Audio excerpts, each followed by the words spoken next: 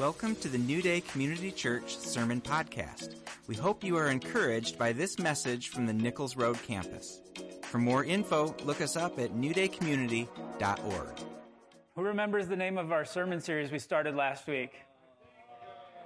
It's okay, it's an open note test. Faith renovation, yes. I really enjoyed studying and bringing that message to you last week. Based on watching you in the room, it really meant something to a lot of you. So I'm excited to continue it today. And actually, with Kirsten and Jillian unavailable for next weekend, we're going to do this one more week next week too. So you bought two, you get one free. That's not a BOGO. That's a BDG.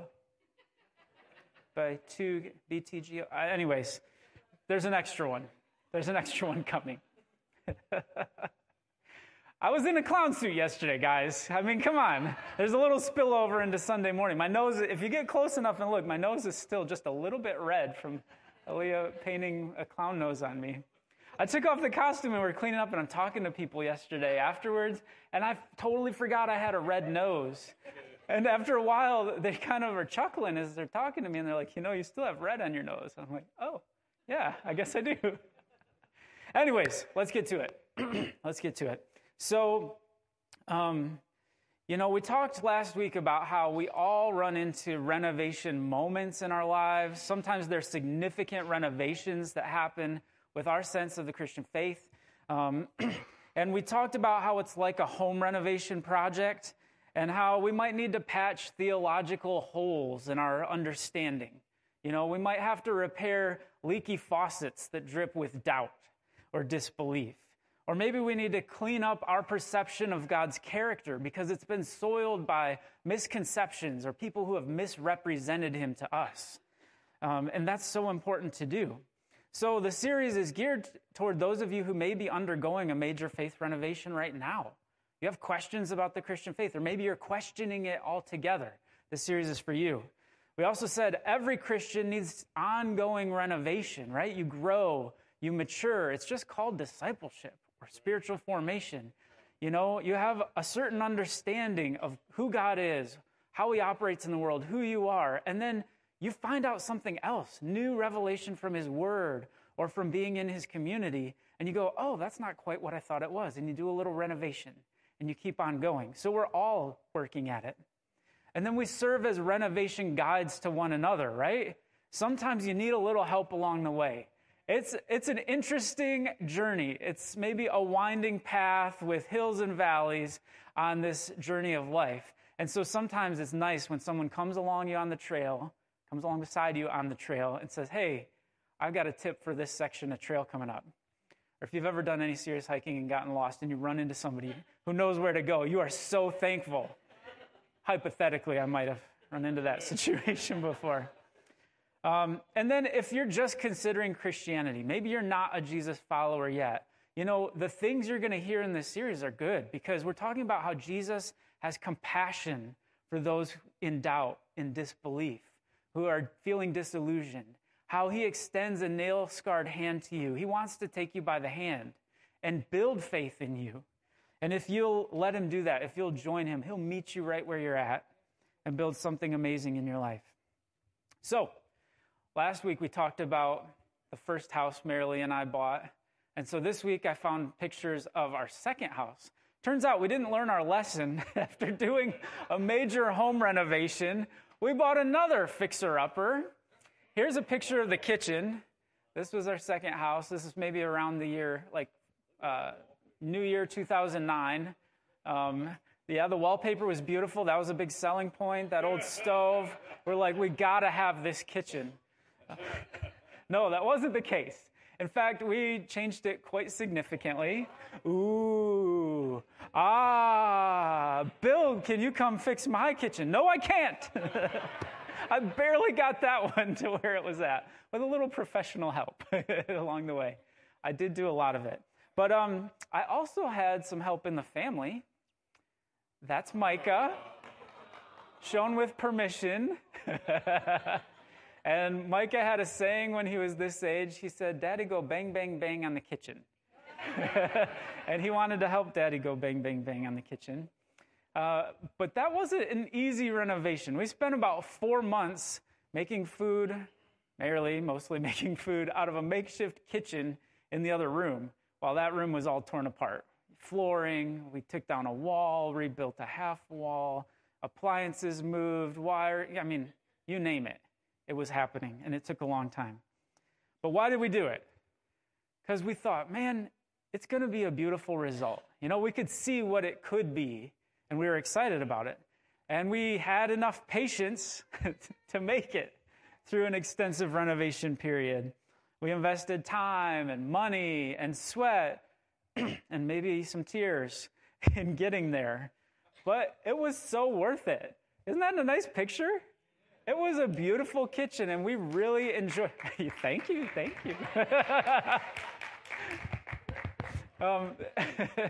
It was worth it to us, and we enjoyed that kitchen and dining room space for almost 10 years before we moved to the house that we're in now. So when it comes to your faith, this is a great picture, right? Do you see the value in Jesus, in Christianity? Can you see what it could be and where you're going? Do you have the patience to see the project through? This place where Jesus says, count the cost. Do you have the patience for it? It's going to take some effort. Are you willing to invest in a faith renovation, in ongoing renovations? It's so worth it. So much more worth it than a kitchen, you guys. So much more worth it. So last week, when we turned to Scripture, we looked at a story from the life of Thomas, a faith renovation moment in his life. He doubted the resurrection of Jesus, and Jesus met him in that place, right where he was at, in the midst of his doubts, with compassion. And so this week, let's look at a really similar moment. I was blown away how similar Peter's experience walking on the water is to Thomas's. So this story, the setup is Jesus has sent his disciples out on a lake in a boat, and that's where we pick it up. Shortly before dawn, Jesus went out to them walking on the lake, as one does. When the disciples saw him walking on the lake, they were terrified. "It's a ghost," they said, and cried out in fear. I would too. But Jesus immediately said to them, "Take courage, it is I, don't be afraid." And Peter, of course, he always does this. I love Peter. He's like, "Lord, if it's you, tell me to come to you on the water." I need a little proof. "Come," he said. Then Peter flipped out. Oh my gosh, he said come. No, that's not in there.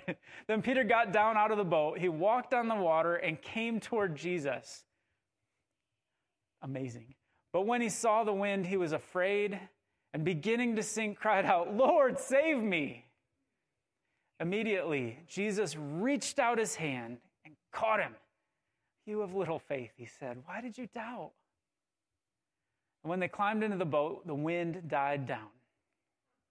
Then those who were in the boat worshiped him, saying, "Truly, you are the Son of God."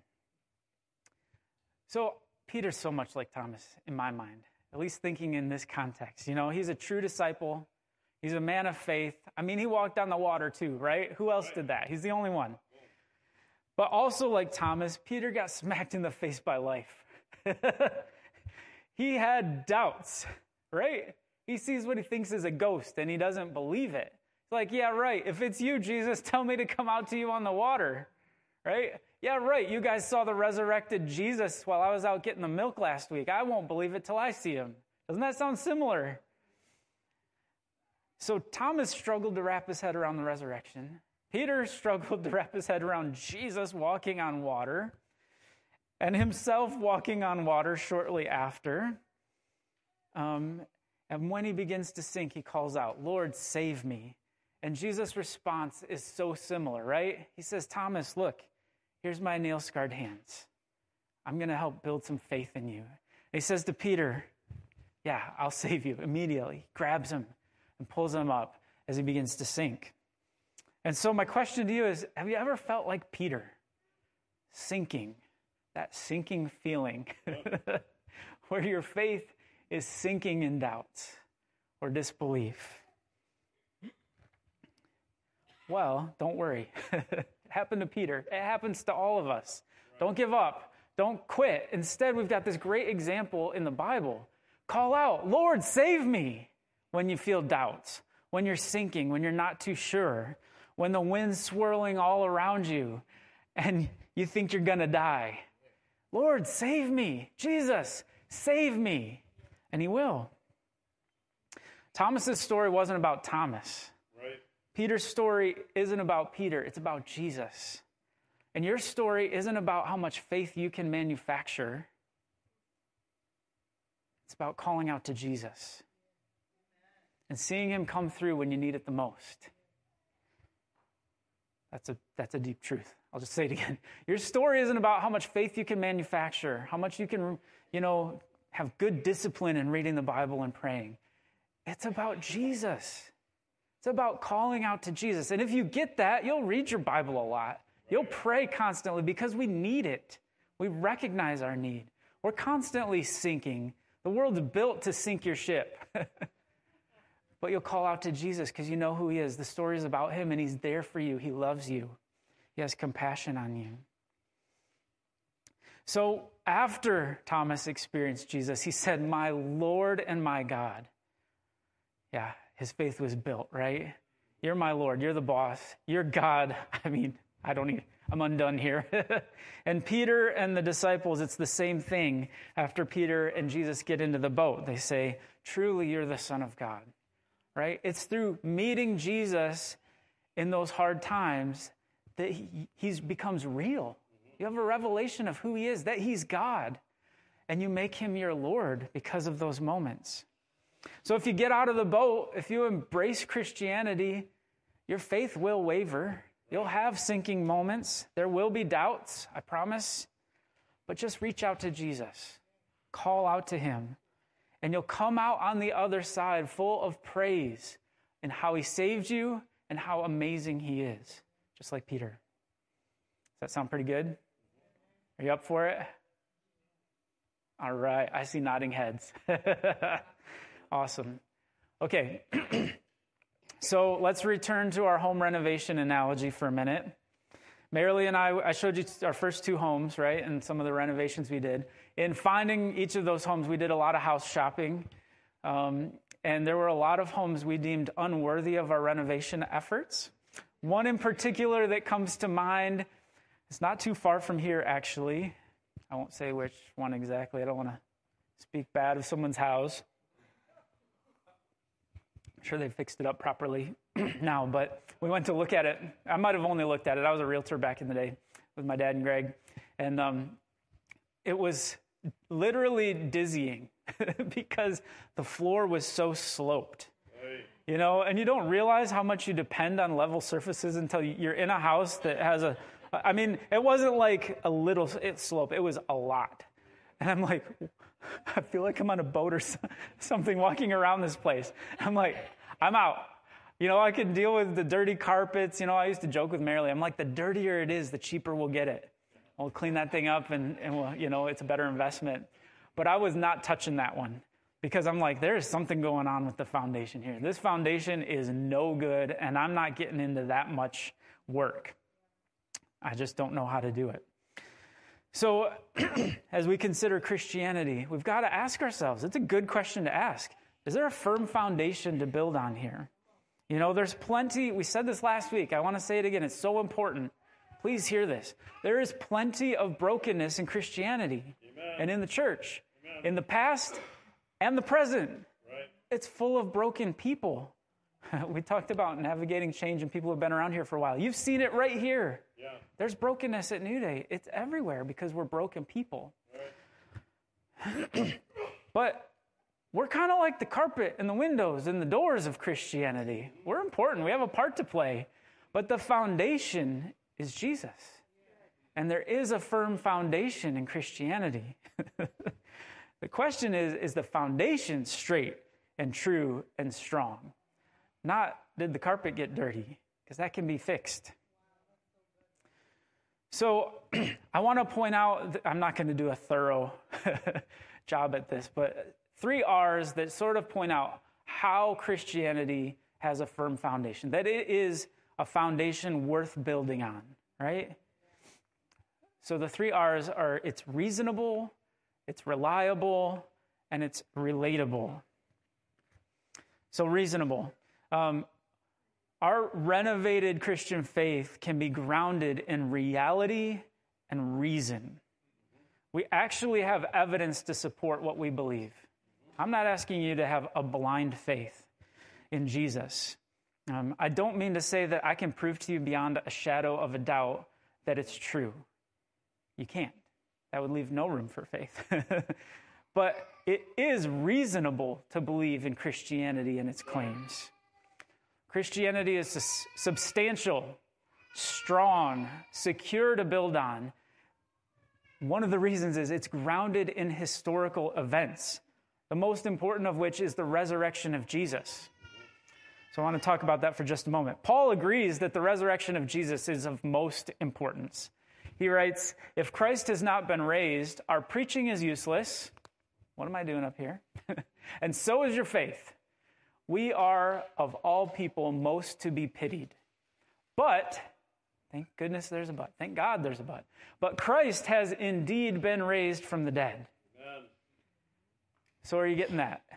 If Jesus didn't come out of the tomb, what are we doing here? It's useless. Paul admits that. I'll admit that. If Jesus didn't rise, this is a sham. But he did. And why is it reasonable to believe in that is where I'm going next. This is the foundation. I mean, the critical foundation of Christianity, that Jesus rose. Without it, it all crumbles. But there's significant evidence to support that it actually happened. Think about this. Think about counter evidence. One piece of counter evidence would have dismantled Christianity before it really started, right? That'd be a corpse. Right. A Jesus corpse would have ended it all before it started, but no one could produce one because he's not dead, he's alive. Amen. There are literally hundreds of people who were eyewitnesses to Jesus after he rose from the dead. They saw him in body, like Thomas, we talked about last week, and the other disciples. But there are literally hundreds who saw him. And Paul writes about this. This is significant. He writes at a time when you could go talk to him. Right. He said Jesus appeared to Cephas, which is Peter, then to the 12. After that, he appeared to more than 500 of the brothers and sisters at the same time, most of whom are still living. Anybody ever watch these like crime shows where they solve the crimes? And they gotta find enough evidence and eyewitnesses and stuff, right? Imagine the crime show where they're like, instead of like trying to scrape together one eyewitness who will tell the truth, they're like, well, we got 500. Can you imagine being on jury duty for a case where they're bringing in 500 eyewitnesses? You'd be like, I'm going to go broke. My jury duty pay, like reimbursements at work are not that good. I don't have time for this. 5 will be plenty. Please move on. 500 eyewitnesses. And Paul says, go knock on their door and talk to them. Go ask them what they saw for yourself. You can. That is significant testimony. And actually, many of these witnesses were astonishingly invested in their testimony. Right. To the point that they would be burned at the stake, stoned to death, or crucified, and not change their testimony. That is very compelling. So Christianity is reasonable, and that's a little bit of a reason why. It's also reliable. I'm just going to say the Bible is the most reliable book in all of history. That's what I'm going to say. Here's some reasons why. There are literally thousands of ancient manuscripts of the New Testament, the Old Testament as well, that have been found. And they match each other nearly perfectly. It's ridiculous. If you look at the sort of source reliability of other ancient texts from that time and that era, it's like you're going to be like at this level of like number of things and how well they match. And then the Bible is through the roof. Yep. It's ridiculous. You look at like some of the stuff like Homer, and you look at the Bible, and it's ridiculous. It's on the scale of hundreds of times more copies, and so accurate. Okay. I just get caught in my nerdiness sometimes, and you have to shake me out of it. Just say, Bill, take a drink. Let's move on. Okay. So the historical accuracy in the Bible is ridiculous. It's reliable in that sense. It's also got this astonishing level of internal cohesiveness. Right. Think about it. lots and lots of different people authored the words you read in the Bible over thousands of years. And yet it somehow tells this unified story of who God is, how he interacts with people, and this plan he built to redeem us all and enter the world at just the right time in the form of the Son, Jesus, die, be buried, rise again. There's a cohesiveness there that is off the charts. And the more you get to know the Bible, the more you can see that. There are hundreds of prophetic words about the Messiah who was to come during Old Testament times. If you learn to look for them, you'll find them as you read the Old Testament. And you'll be blown away if you know your New Testament, because Jesus fulfills them all. If you look, I think the ones I pulled here are all Psalm 22. Forgive me if I'm wrong about that, but he'll be mocked. He'll be pierced in the hands and feet. They'll cast lots for his garments. None of his bones will be broken when he suffers and dies. Check out Isaiah 53 if you want some more. But the odds of someone fulfilling all that stuff is astronomical, you know? Google that one and see how many zeros come after the one, the odds of that happening. I don't know if I can count the zeros. It's ridiculous. So the Bible is supremely reliable. That's a couple of ways. Let's keep moving. It's relatable. So I love the fact that the heroes of our faith are real people who are broken just like me. It makes it relatable. It makes me feel like I can be one of those people because they're not that great, to be honest with you. If you go to the Hall of Fame of Faith in Hebrews 11 and you just read their faith in action, it's awesome. It's encouraging. It's inspiring. But I read it in a different way that I want to share with you today. I'm going to point out their brokenness. So here's a list of people who are the heroes of our faith and the other side of the coin. Noah, a drunk. Abraham hides behind his wife at every turn, takes matters into his own hands. His wife Sarah laughs at God's promises. Jacob swindles family members. Moses murders an Egyptian. Rahab is a prostitute. Gideon is an idol worshiper. Samson is a womanizer with quite a temper. And David is an adulterer and a murderer. What a list, huh? These are the heroes of our faith. But our faith doesn't rely on heroes. Amen. It relies on God. The same goes for church history the last 2,000 years since Jesus. We can openly acknowledge the faults and failures of people in our faith, of the institution, of our predecessors, and we can openly acknowledge our own. Our faith is not based on Christians. It's based on Christ. Amen. Amen, and praise the Lord. If it was based on me, this would not be a good idea. We put our faith in him, not individuals, not institutions. You might need to renovate on that, guys. Think about it. You might need to renovate on that. If any Christian leader that you respect, love, you've read their books, you've looked up to them, and then they have a moral failure, and it rocks your faith, you need to renovate. Your faith is not built on a Christian, not even really smart ones. It's built on Christ. That's important. Don't build it on me. I'm going to be as faithful as I possibly can, but don't build your faith on me. Build it on Jesus. I'm going to let you down. I'm going to hurt your feelings sometimes. I don't try to, but it's going to happen. I'm a human. I'm just like Hebrews 11, man. And so are you. It's encouraging to my soul that Christianity doesn't require perfection. It just requires faith. And what have we been learning? When our faith fails, Jesus is there. So even in that, all you need is faith. And when it fails, just call out, Lord, save me, and he's there. It's all about him. Okay, let's shift gears a little bit more. We've got a firm foundation with 3 beautiful R's. What was it? Reasonable, reliable, relatable. Good thing I could remember them, right? Kathy had my back. She remembered. But now let's look at some tools for renovation. You remember last week we did I think I had 3 unworthy standards of truth. Well, let's sort of take the positive. What are 3 tools for renovating? I tell you what, one of my favorite things about, maybe I have a slide coming here. Oh yeah, there we go. So one of my favorite things about renovating a house or maintaining a house or the yard is buying tools. Raise your hand. Every head bowed, every eye closed. I'm just kidding. If you've ever spent more than you have in your budget on tools, God bless you. I have too. Christianity is not based on Christians and our adherence to our budgets. But I digress. If you can remember your first drill and driver combo set, and then upgrading it 3 times, even though it worked perfectly fine.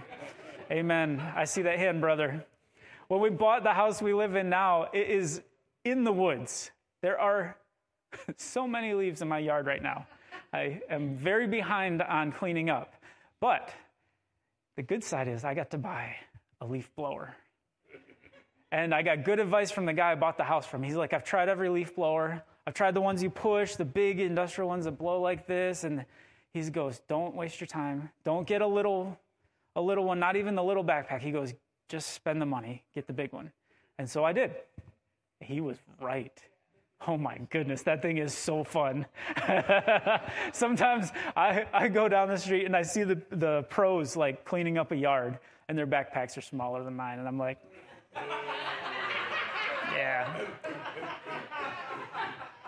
Then New Day Nature Trails comes along. We start renovating back here. And I'm out there quite often, and I see all these limbs, you know. Some of the trees have limbs that are broken or dead. And I'm like, man, just getting rid of those would make that tree just look so nice. So I bought a pole saw, which, if you're not familiar, is a chainsaw on an extension pole. It is awesome and so much fun. What were we talking about in terms of Christianity? Tools. Oh, tools for faith renovation. Right. Okay. So, do you want to go tool shopping this morning? Yeah. Okay. I could have brought the pole saw in. No. Let's go tool shopping. Tools for faith renovation. The first is a truth finder. So, does anybody have a stud finder? Okay, I'm going to confess some of my patheticness to you. In the first house we renovated, my stud finder was a nail. You knew, you saw it coming. Great minds think alike, Pastor Cameron. I'd knock on the wall like I saw people do, you know, and be like, I think it's about here. And I'm like, it's just a little nail. Thin air behind the drywall. Well, it must be a little this way. By the time I'm done, there's a row of 25 nail holes. I have still not found the stud. I'm sitting there crying, and Marilee's like, I'll get the spackle. She is so good at spackle and paint. It's amazing. You're welcome. I helped her get good at that. Okay, so I upgraded my stud finder at some point. I bought one of those fancy pants electronic ones, and I got a little better. But ultimately, the best stud finder, tip if you don't know, is a good magnet, right? Drywall's hung on the studs with screws, and they sell a little magnet with a bubble level built into it, and you just... And if you're not sure, go down a little bit, you'll find the next one, and they'll line up, and you'll go, okay, there's the stud. So I got that tool. It was a gift from a friend I worked with who does extensive renovating, flips homes. They'll buy one, they'll move in, they'll live there a couple of years, they'll fix it up, they'll sell it. So he has successfully anchored many things to many studs before. And he said, this is the right tool for the job, Bill, and gave me one. Now I have two. I have one here and I have one at home. And it works great. So for faith renovation, you need a truth finder. You need to be a truth finder, actually. You need to seek the truth.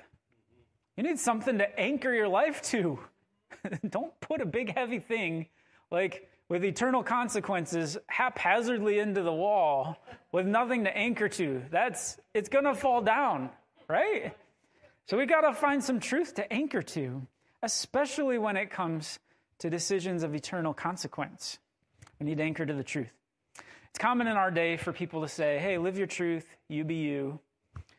And the thing is, if Dan and I walk up to a wall over here, and he goes, my truth tells me the stud's here.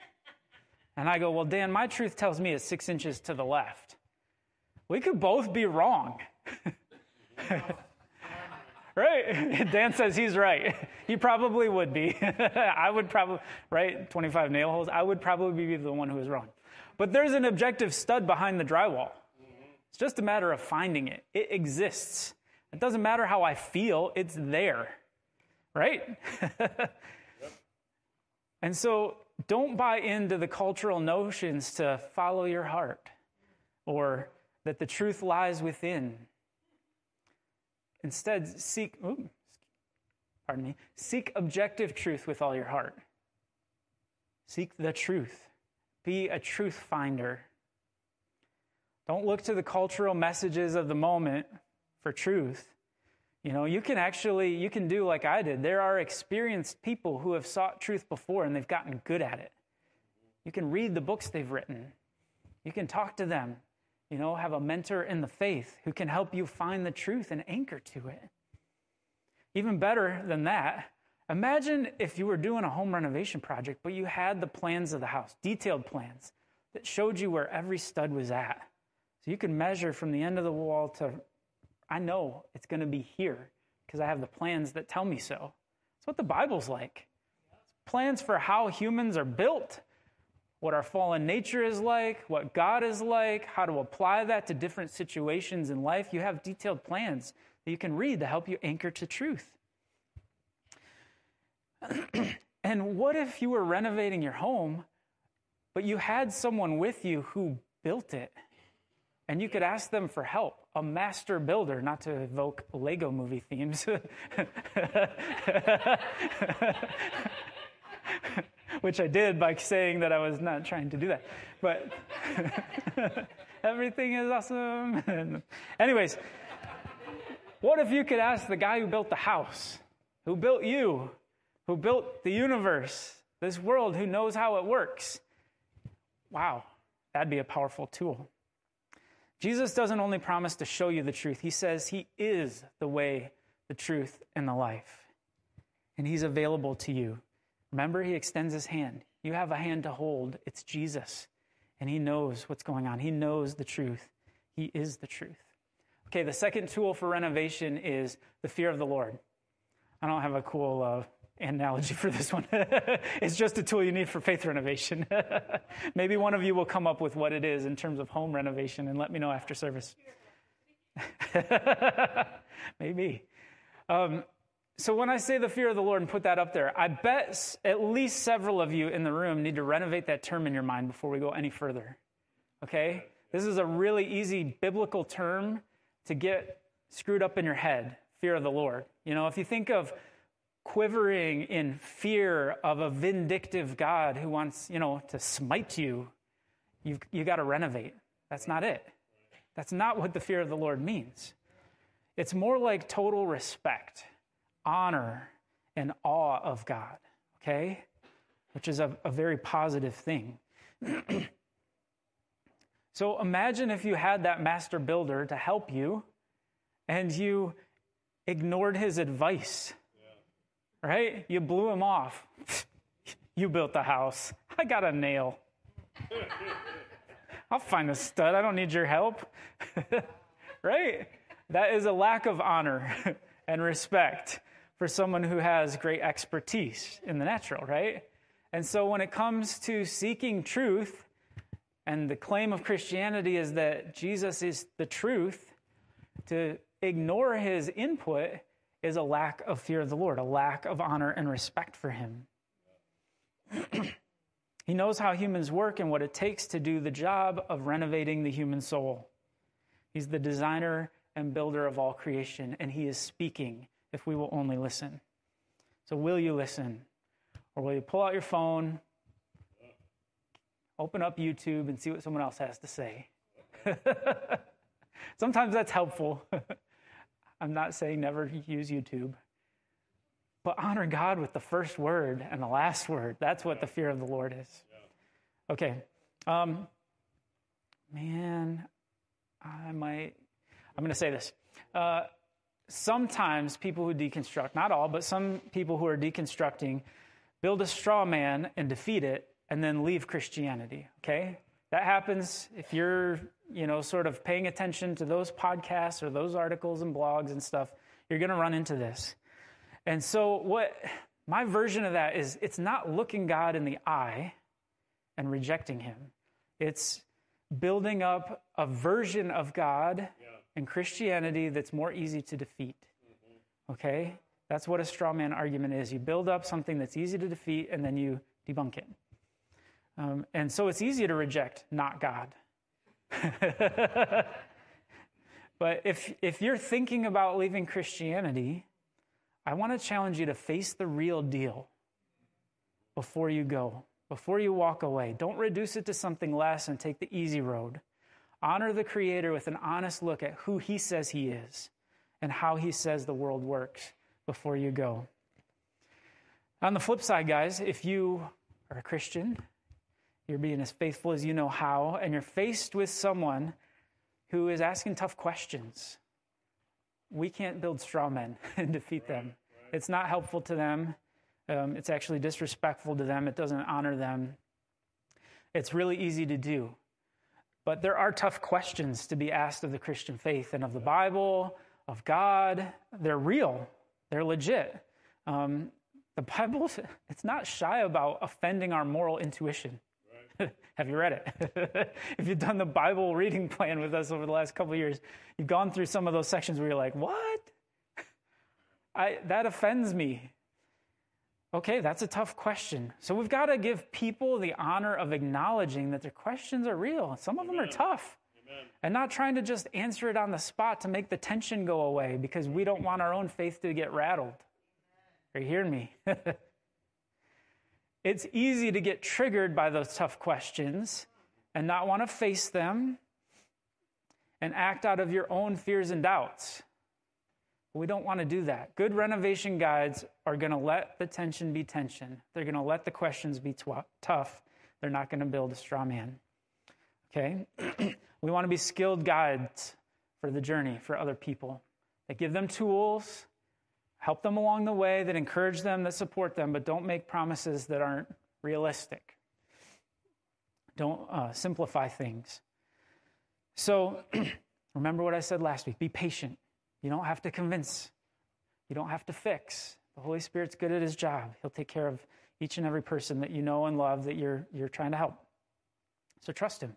Instead, focus on being a good listener, asking good questions of the person, Hey, this is something I really struggle with. Ask them a bunch of questions about that. Well, why do you struggle? What perspectives have you considered? What other scriptures speak to that? Right? These are good questions that help them process a real question rather than trying to sweep it under the rug real quick because it's scary. And then support their journey with your prayers. If we believe in prayer and that it's powerful, pray for the person in that place and let them know, hey, I don't know the answer to this question, but I'm going to be praying for you that God will reveal it to you. I'll ask him to reveal to me some insight on the topic next time I see you.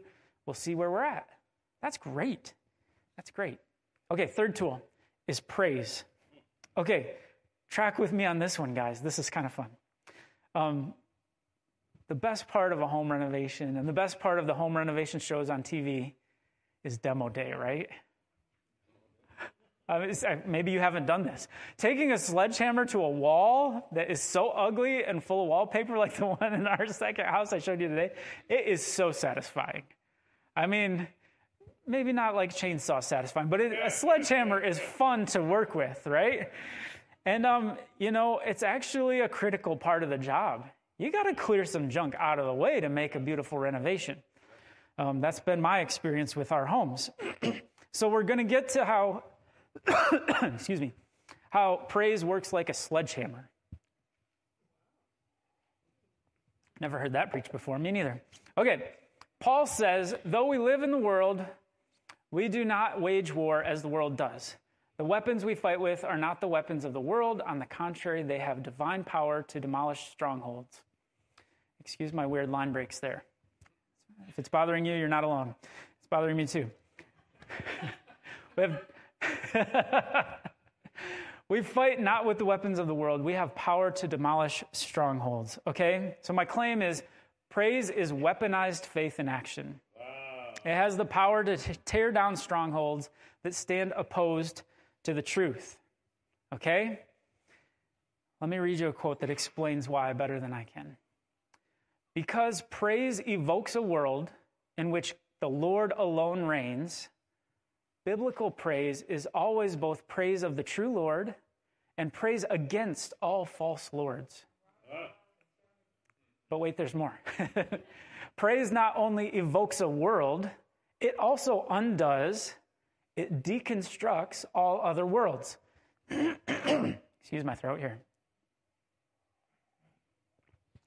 Praise evokes a world where God is the Lord.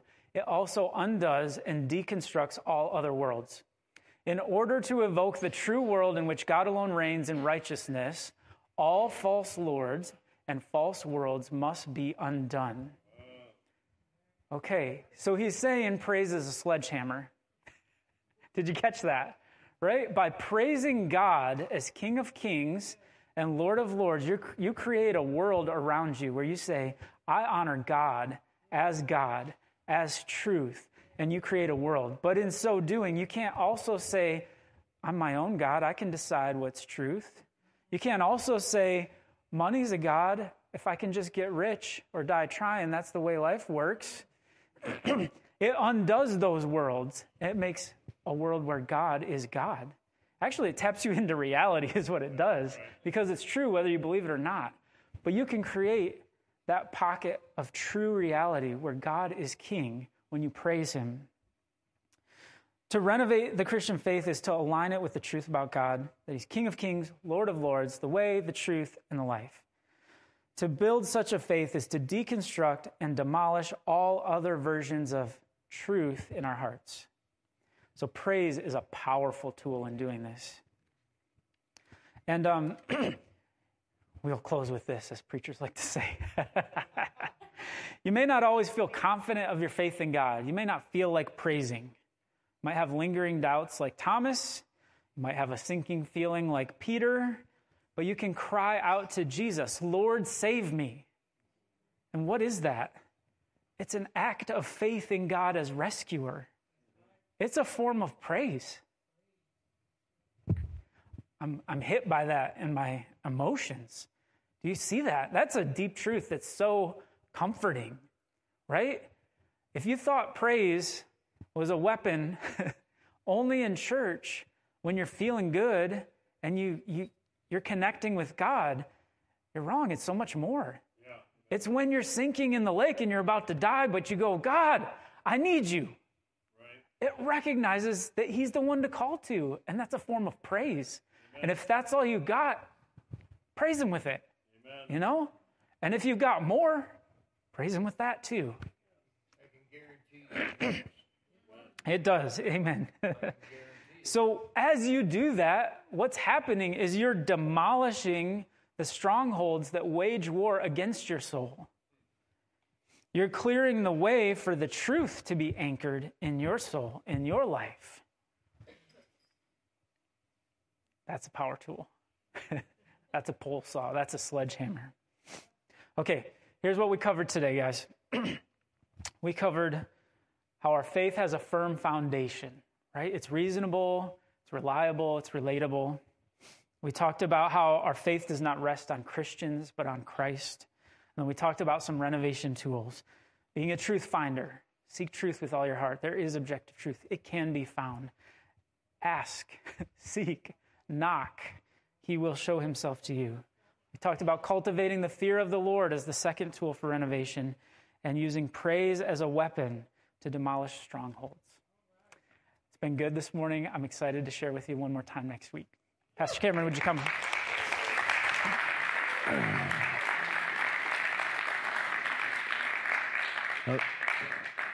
That was a really good, excellent word and very timely, and I just want us to receive it. Could you all just stand?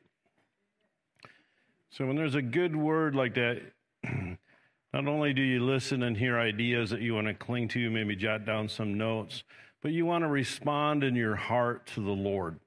And the Holy Spirit is present in the room right now, right here. He's very, very near you. okay, as an individual, but also us as a group. And I love that Bill said that Bill and Mary Lee looked at their house and they could see what those early houses could be. They didn't see what they were. They could see what they could be with some work and some attention. Well, listen, God can see what you can be. God sees not only your state currently and the imperfections, but Holy Spirit can see you without fault or blemish, can see you holy. Jesus can see you as his bride adorned for the wedding when he returns and joins with us as his bride and we spend eternity with him. And one other analogy, this is as we stand here before the Lord, I love that, the best stud finder tool is really a magnet. And, the magnet doesn't see the screw that's holding the drywall up. But there's something in the magnet that is attracted to the steel. And the same thing, we need to be truth finders and realize that we can sense the presence of truth. We can sense Jesus. We can sense God, sometimes through whatever is obscuring our vision. And so right now, I'm just going to pray for you. Father, thank you for this word, Lord, and we surrender ourselves to be renovated.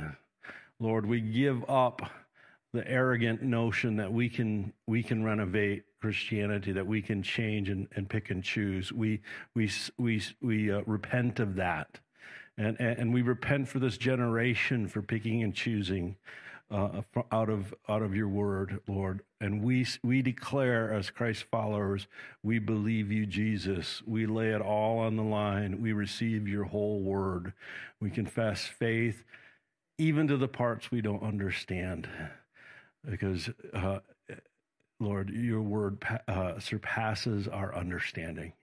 And we are so thankful, Lord, that you cling to us and you allow us to cling to you. In Jesus' name. Father, I just pray for anyone here that's struggling or that knows someone that they love dearly that is struggling with some of the basics of faith. Is the Bible reliable? Is Jesus who he claimed to be? Lord, we hold those individuals, and if there's people in this room, we hold them up before you. And Holy Spirit, reveal truth. We need supernatural revelation. Lord Jesus, we need Holy Spirit to reveal yourself. And so, Lord, we surrender that to you in Jesus' name. We thank you for the fellowship of the saints, for the reliability of your word, and for the power tool, weaponized faith of praise. In Jesus' name. Everyone said amen? Amen. All right.